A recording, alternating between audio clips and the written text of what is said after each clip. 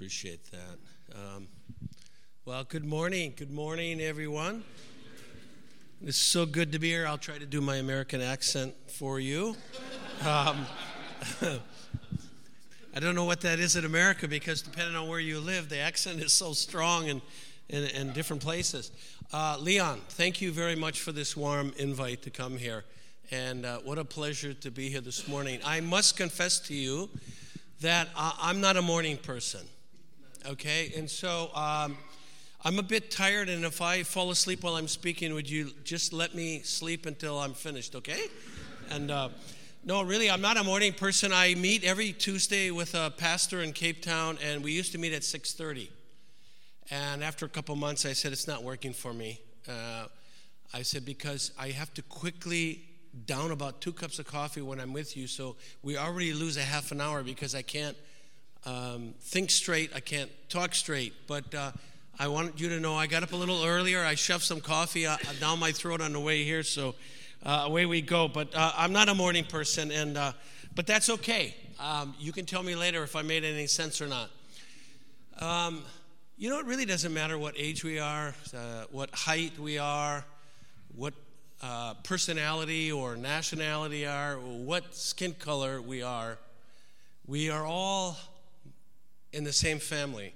We're all brothers and sisters of Christ because of the one thing that brings us together, and that's the blood of Jesus Christ. Amen? And listen, I want to tell you that around the world, people see what's going on in South Africa with this prayer movement, and people are in awe. I don't think we can get that many Americans together for prayer. We talk a lot, but we don't do it. And it really warms my heart to see what the Holy Spirit is doing in your country when it comes to prayer. I mean, it just blows me away that you guys, I mean, you just rally up and you see this as something that is very, very important. And the fact of the matter is, it's one of the greatest ministries any Christian can have than anything else. And Jesus is our example of the high priest and the great intercessor. Amen? Listen, I want to start out by telling you a story. I want to tell you about a young man that I knew many years ago. This young man, he grew up in a pretty decent home. The family was all together. They did a lot of things together as a family. They grew up in a religious home. Mom took the kids to Mass every Sunday, and so they had religious upbringing. But it was about the age of 13 that this young man, him and his brother, began to run around with the wrong crowd, okay, and they started to get in trouble. It was at 13 years old that this young man began to experiment with alcohol. By the time he was 16, kids, close your eyes for a minute. Close your eyes. About 16 years old, he got permission to drop out of school, so he drove up to the high school on his Harley Davidson and gave the vice principal the bird and took off, thought he had the world by the tail. By the time he was 17 years old, he was already in a street gang, and he was standing before a judge in the court of law facing 17 years in prison for auto theft, burglary, and assault and battery. Now, by God's grace, he didn't end up in prison.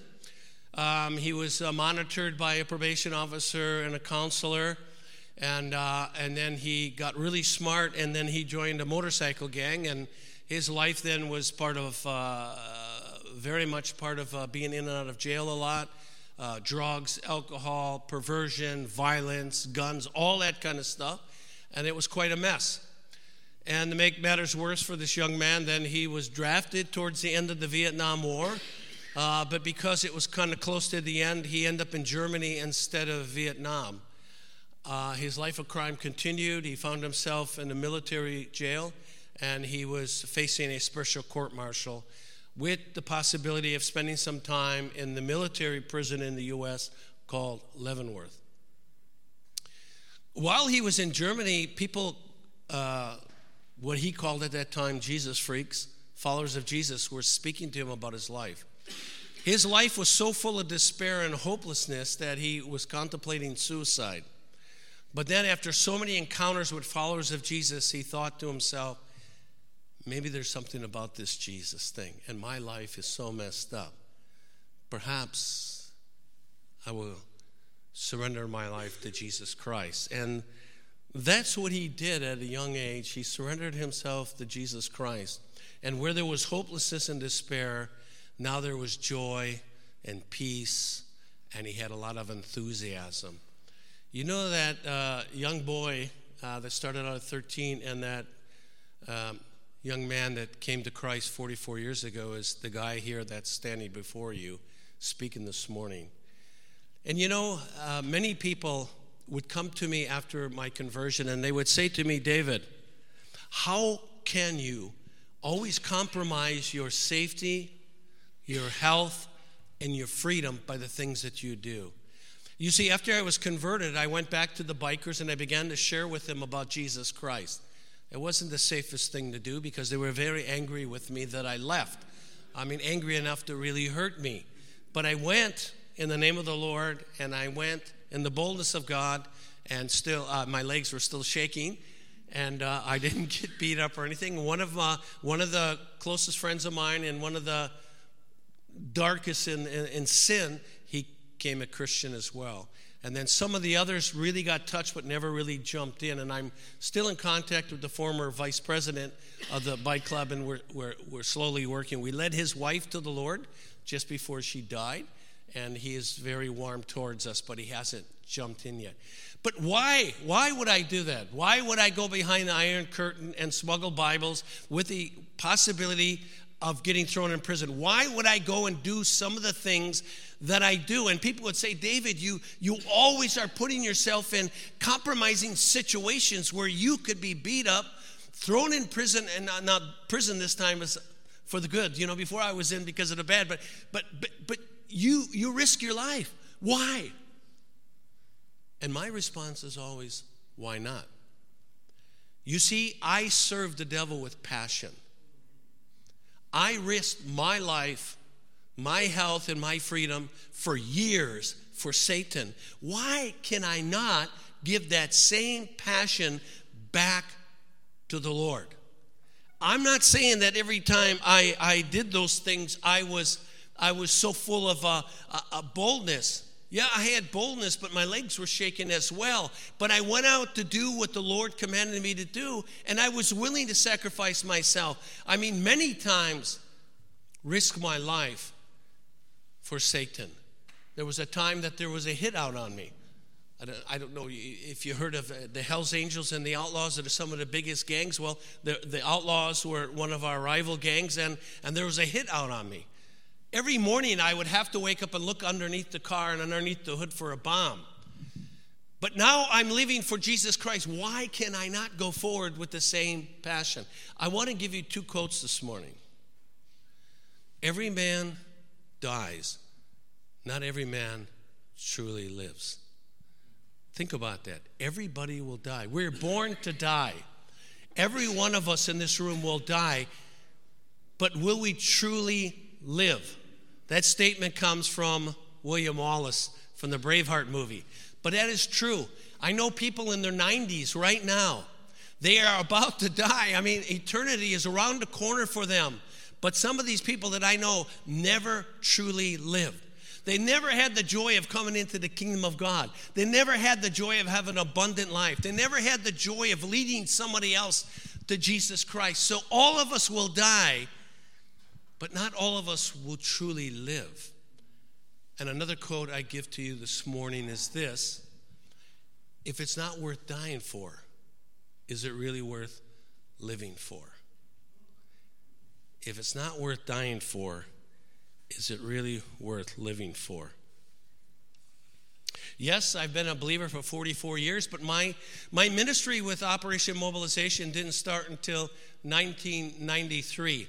My wife and I began to raise our support, and then we headed off to Poland in Eastern Europe in 1994. And we served there for 7 years, working mainly with the nationals in church planting projects. And that was a wonderful time for us and for our boys.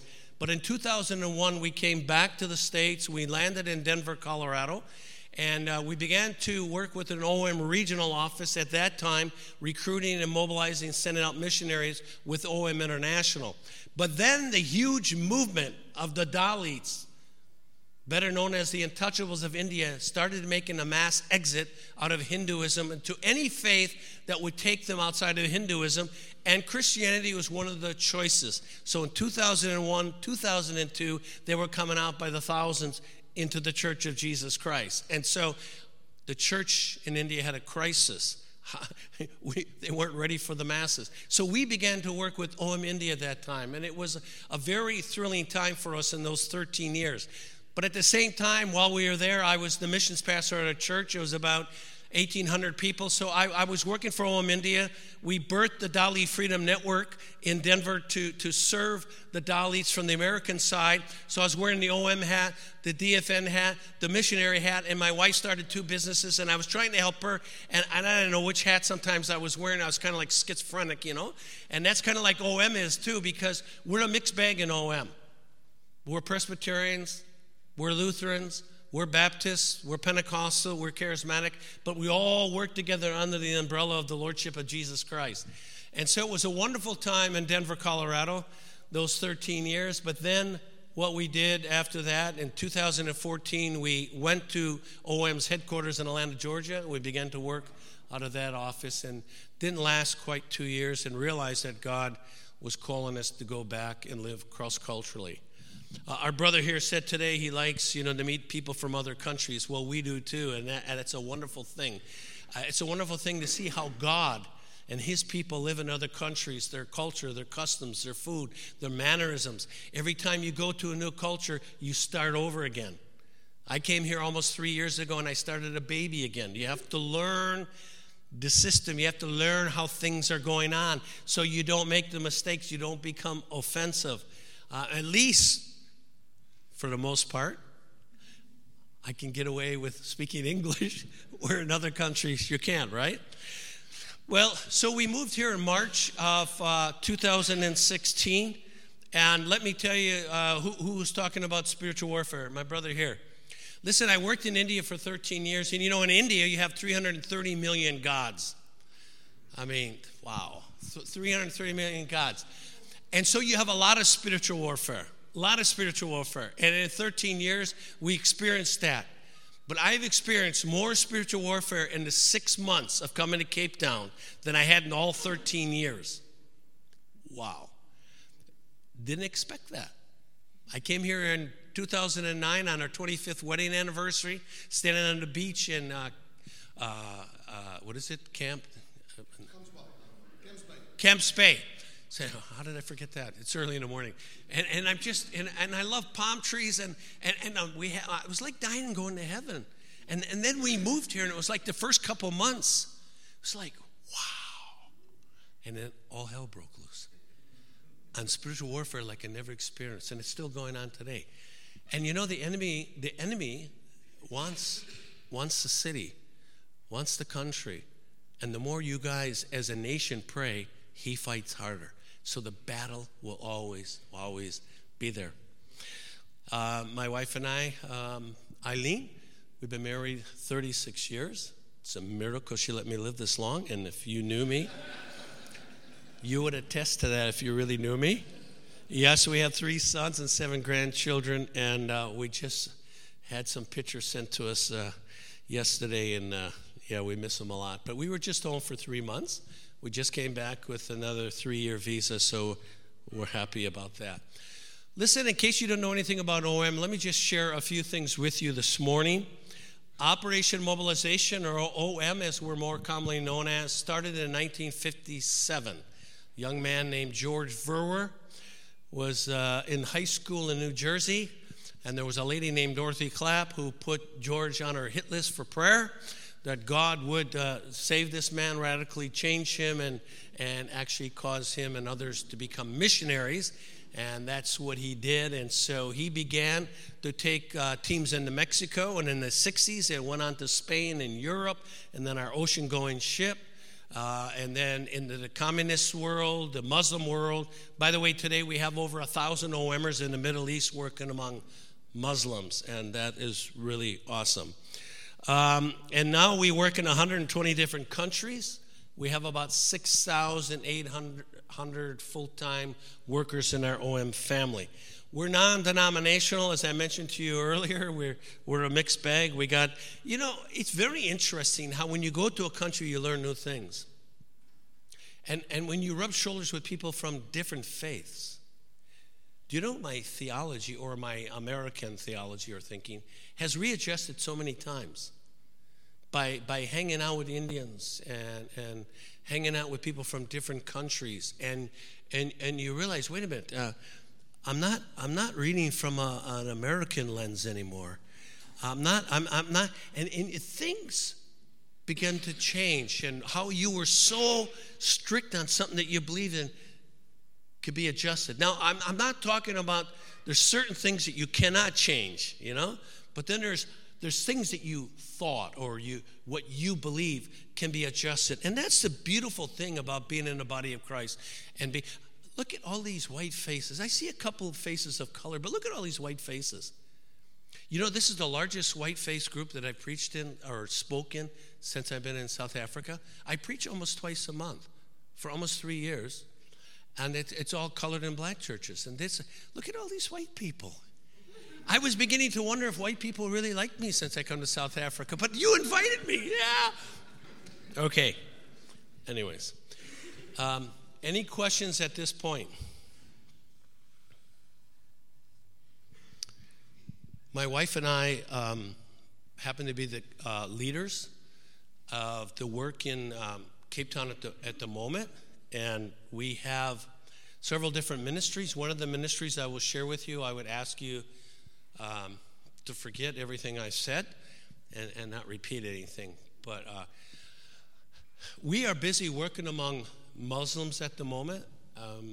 In OM, our new mission statement is we want to see vibrant community of Jesus followers, especially among the least reached.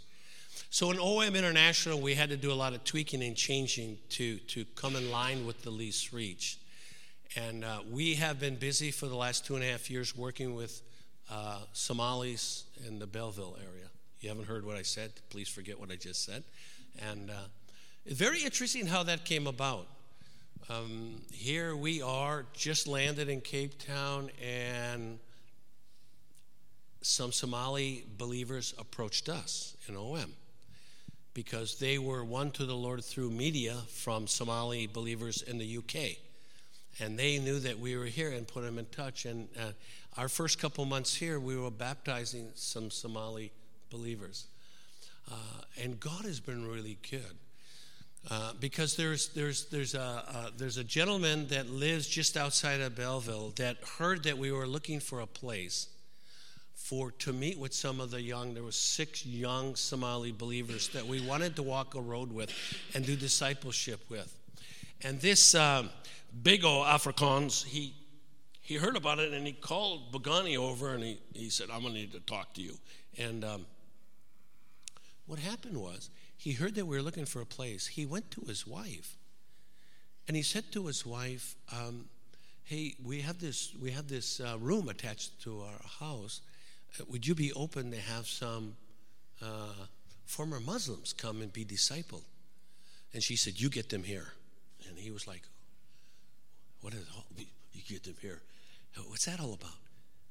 She had a dream, and the Lord showed her that her home was going to be used to help disciple Muslims, former Muslims.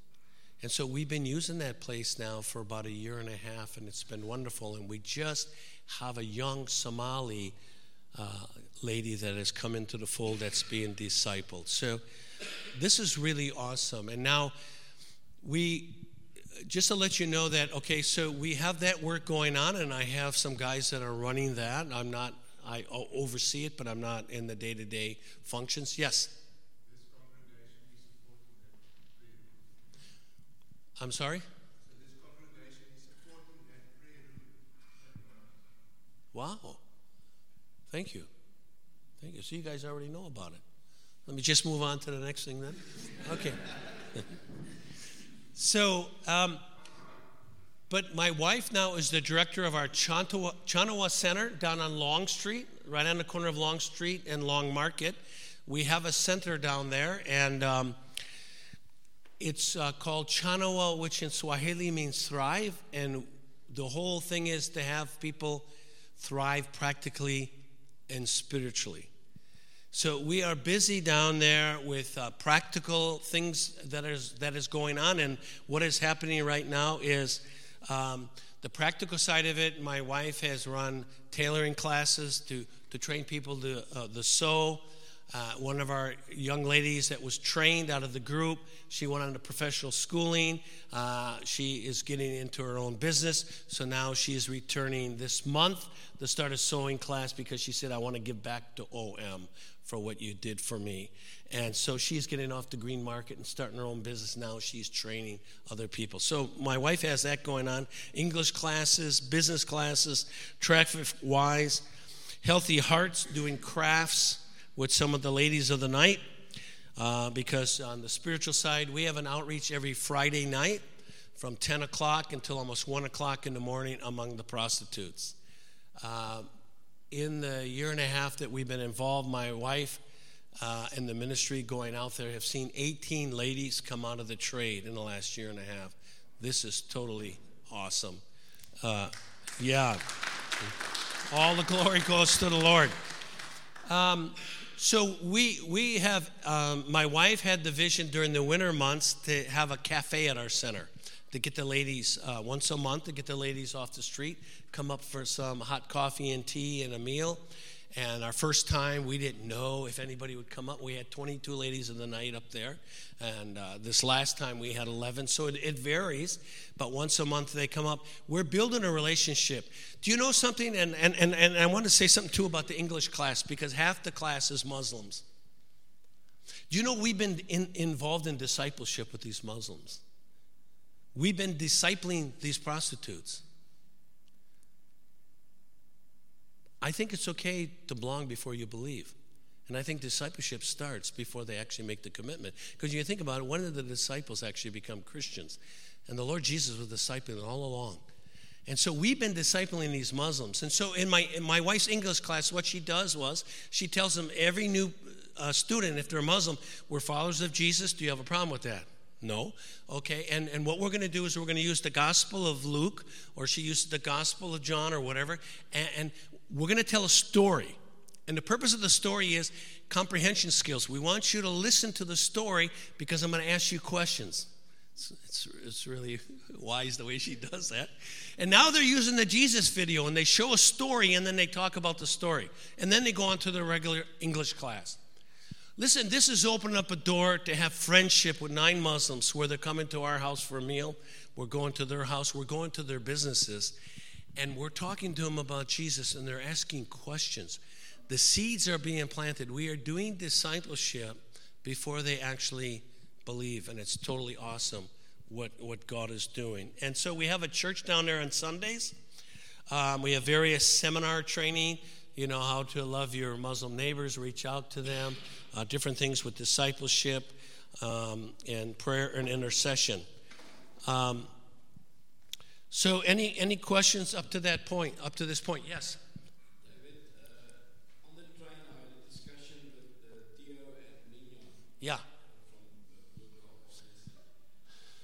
It seems to me that to reach Muslim people, it looks like it's working the best with children. Have you got any strategic plan in regarding that? Yeah. Yeah. What we are doing right now is we have been busy about the English class, and we've just started going up to the Bokop area, okay? And what we have done, like we've done in the Green Market when we started the sewing classes, computer classes, we take a piece of paper, we have a survey. We're trying to find out what the interest is. But up in Bokop, it gave us an opportunity to engage with people. Okay, so we'd go up there and we'd ask questions, if we started a sewing class or a computer class, or, we'd ask questions. People told me for the first year I was here, don't go up there because there will be no positive response. Actually, since I've been here, I've had 4 things: it won't work, it won't work, it won't work. When somebody tells me it won't work, I just jump into it and see. I want to see. But all 4 things have worked. So don't go up there because they won't receive you. The first time we went up there, we were invited into so many homes. And we're praying for people, and we're praying for people in Jesus' name. We were in a home, okay, you see all the Arabic and the Mecca and everything, and they're very serious Muslims. And then I'm talking to a gentleman that might be interested in coming to one of our business classes. We're using that as well. And I'll come to the children in a minute. So what we were doing is we were going in there doing a survey, but the first time we went we went higher up in Bokop, where there was a little bit more lesser economic situation, the poorer up there. And I was walking in, this Muslim lady came out of the apartment. She goes, "Who are you looking for?" And I just smiled and I said, "Nobody in particular." She said, "Why don't you come on in then?" I was with one of our sisters. So we came in and we're sitting at her table and she's talking to us. Quite open, refreshments. I thought, wow, it won't work, but this is our first home. Then we're in another home and the mother just came back from the mosque. She said, "Be careful out there because the roads aren't even. I just fell and hurt myself." I said, "Would you mind if I pray for you?" She goes, "No, that'd be great." And so I put my hand on her shoulder and she moved my hand where the pain was because she wanted to make sure her shoulder, my hand was better. And I prayed and ended in Jesus' name. She said, "Thank you, thank you." And I will tell you, we've been up there off and on for prayer. We just went up there a week ago. We had a team in from the U.S. and we went up and we delivered Jesus videos. Jesus. I did that in Bradford, England, among the Pakistanians. We went and just gave, they like Jesus. So we use Jesus as a common denominator to speak. We tell them we're a follower of Jesus. But we went up to the schools up there. We went up to the creche up there. And we went and we took our flyers for TrafficWise. That's where we're coming in with the children now. TrafficWise to let the public know up there that, hey, we work among some of the Nigerian prostitutes that have been trafficked. And so we're going to have a seminar now, November 10th, on the dangers of being trafficked. And so they're asking us, okay, we will come to your place, but could you come to our school so we can have the kids there too, and you can talk to the teachers, the parents, and the children. So an open door. And we have not found one negative Muslim person up there, as long as we come in love and we come in the name of Jesus. They don't have a problem. So it is wide open.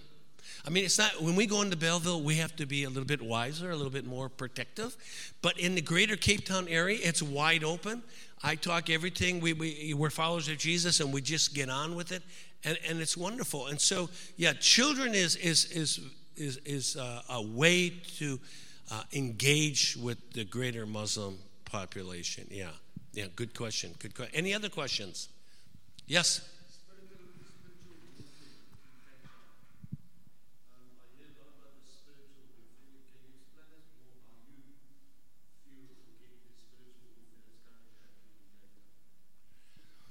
Yeah, so we're right on Long Street, and so we pray a lot. We're praying every Friday night. When the outreach is going on, we have intercessors up there. And so we're praying for the city, for all the vices of the city, corruption and lust and prostitution and drugs, gangsterism. I would say everyone that is associated with us, every ministry, the first year we took so many hits physically. I'm talking major sickness and broken arms and pneumonia and everything. Sickness was hit. And then there was all kinds of other things that were coming, and our guys working with the Muslims in Belleville with just constant tiredness, the ladies' bad dreams. I mean, things were coming at us, and we were praying against the spirit of, the false teachings of Islam, and praying over the mosque, praying for dreams and visions with some of the imams. And I'll tell you what, there was just a lot of stuff that happened to us that normally did not happen, that we would have to keep going in and pressing in on our knees. The enemy tried to bring in even tension within our own teams, tension within our own marriages. I mean, there was things that was happening that never happened before, and it was just and it was systematic. It wasn't just a one hit off. It was like the devil was wearing us down like this, Yeah.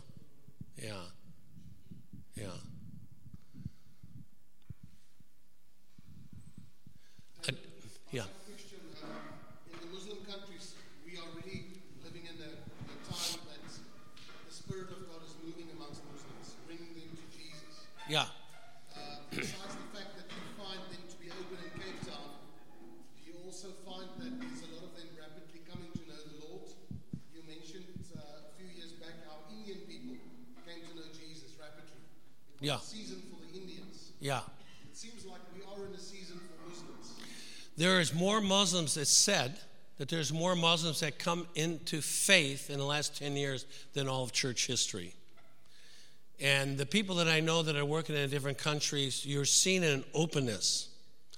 You're seeing an openness. I have a good friend called Carl Medeiros. I don't know if anybody knows Carl. But Carl works a lot in the Middle East. And he has a lot of inroads with the different princes and things like that. And he actually had time with the leader of Hamas, the terrorist organization. And, and the leader of Hamas was in a meeting when he was a part of, with a bunch of Muslims, studying the Gospel of Luke. And he said afterwards, can you come to my office? And he said, I felt like I was going to the principal's office. And for 2 hours they talked. And then Carl said, would you mind if I pray for you? And he was, absolutely, I'd be stupid not to accept prayer. And he ended it in Jesus' name. And then he said, can you come back and talk to my group? These are terrorist people. Can you come back and talk to my group? And so he came back, and he said, but would you do that thing at the end? And he said, what thing is that? You did this prayer thing, and then you ended with that thing. And what thing was that? In Jesus' name. He said, because that made me cry. And Carl said, what, you want me to make you cry? He goes, no, I don't want.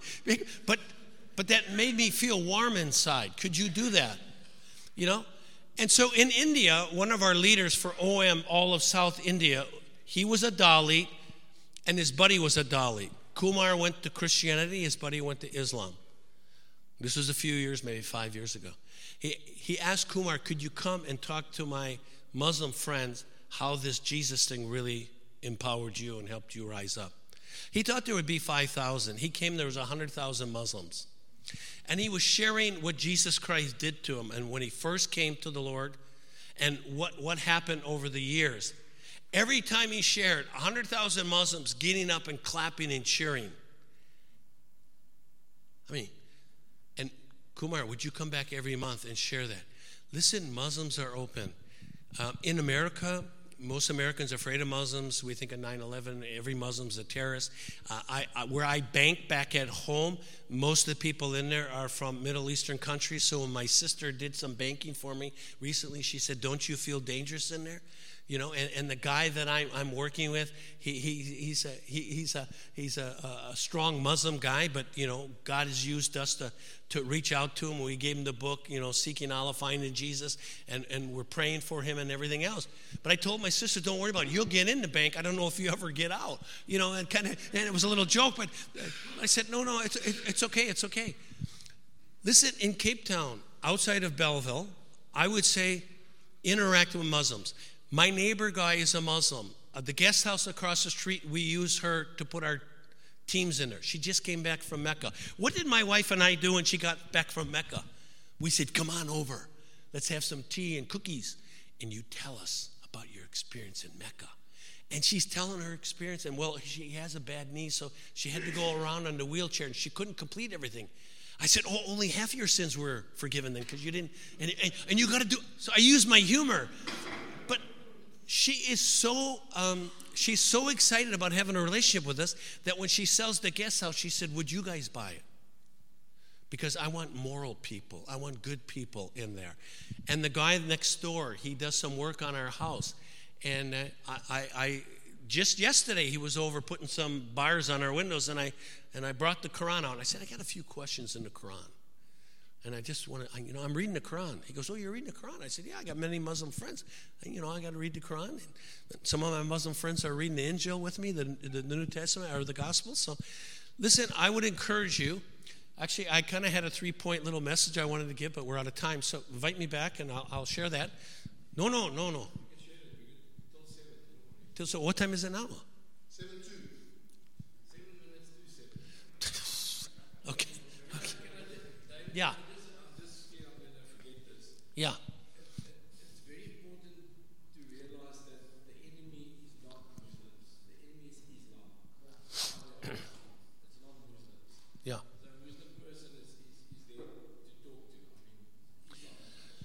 I find it's easier for me to engage in a conversation with a Muslim than anyone else.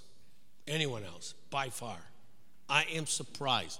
Now, I never talked to a Muslim before, and then my son around 2006 is going with YWAM to Perth, Australia, and he's doing his outreach to Cairo, Egypt. And I said to him, this is after 9/11, and I'm always preaching about go out there and risk your life. And then I told my son, hey, all you Westerners, Americans, Canadians, Germans, maybe you shouldn't go to Cairo, Egypt. Dad, but you always tell me the safest place is in the center of God's will. Okay, I release you. But he came back and he gave me a report. The same report that Carl Madeira is speaking in our church about how warm Muslims are, people of hospitality. So I never spoke to a Muslim before, and I didn't want to lead up the trip to Bradford, England. I had no desire to go to England, but I tried to get the missionaries off my back, so I got a team together, and I couldn't find a leader, so I had to lead it up. And so that was my first time interacting with Muslims. We were in the mosque, we were in a restaurant, and the imams and all the leaders were around this table, and we're in an Arab place. We ate like crazy, and they said, here's the deal. These are the rules. There are no rules. Everything on the table. Suicide bombing. Well, you guys ask us everything you want. We'll tell you how it was coming to America after 9/11, et cetera, et cetera. And we threw everything out. So when I got back to America, I called the imam up in the Denver mosque, and I said, hey, I'm a pastor. I'm the missions pastor at our church. And most of my people on the mission team don't know anything about Islam. Can we come, and would you take us around, give us a tour? Absolutely come. And at the end, see, this is where you throw a little seed. At the end, we're talking, and he said to us, well, nobody really knows, do they, if they'll ever get into paradise.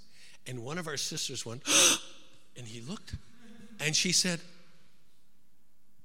I really feel so bad for you, because in our faith, we have assurance and a guarantee. And he was starting to cry, and when we left, he hugged us and said, thank you for coming and spending time with me. So we find that Muslims are warm. And if you get to know them, hanging out with them, we just told our neighbors yesterday, we're having a get-together next week. And the only ones that are invited to our house, not on purpose, it happens to be Muslims. And I am right now talking to a Muslim that has a coffee shop on Long Street, and what we're doing is, he's come to my wife's English class for so long, and now he's pretty good, and he has businesses going on. So I went in the other day and said, guess what I did, Hanum? He said, what? I just spent the last hour studying the Quran. He goes, really? I said, yeah. And I would like to start meeting with you and having the Quran and the Bible. And this is how it starts slowly, slowly. I want to encourage you, if you don't know a Muslim, find a Muslim. Start to talk to him, and you will find out. I don't say I'm a Christian. I don't want to say I'm an American and a Christian, because those two things sometimes that Muslims aren't good. But I say I'm a follower of Jesus. I love Jesus. I'm passionate about Jesus. And I've never had a negative response, and this is in so many different countries and for so many years. Never one. I'm not saying it won't happen, because just up in Bocop, the first group we talked to, the man was sitting there, goes, and he's smoking a cigarette, and he goes, we're all Muslims up here. I said, that's really cool. That's really cool. And we're followers of Jesus. So we're kind of, I said, well, you're not that passionate because you're smoking. No, I didn't say that to him. But here's what he said to me. It was, when it was so hot here, just last week, it was blazing.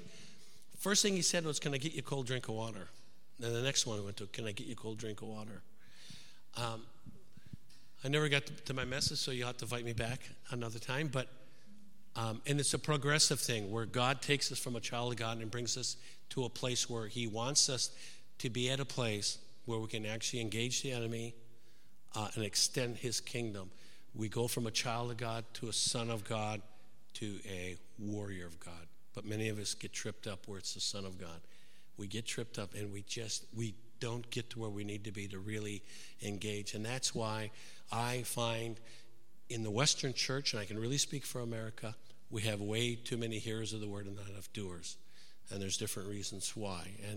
And so my message would have been child of God, son of God, warrior of God, and how God takes us through a natural process to bring us to that place where we can really be a true warrior and do damage against the kingdom of darkness. Anyways, I don't know if I made any sense. I think I'll start to wake up after my next cup of coffee. I thank all of you for letting me come here. And I guess if the last thing I can leave with you, okay, in America, when I share, people say, what are you doing? And I said, if you forget everything I do, here. Dave and Eileen are involved in hanging out with prostitutes and Muslims. And we've always been comfortable. When I was in OMUSA, I interfaced with a lot of pastors. I went to a lot of offices, plush offices, and it really, for me, it kind of sucked because I'm more comfortable being around non-Christians. I don't want that to sound weird to you, but that's how God wired me to reach out. And so I'm in with pastors, and I'm telling the pastor, hey, you're a great guy, but and OMUSA knew that we were eventually going to take off, and they said, well, okay, and they launched this out. Anyways, thank you.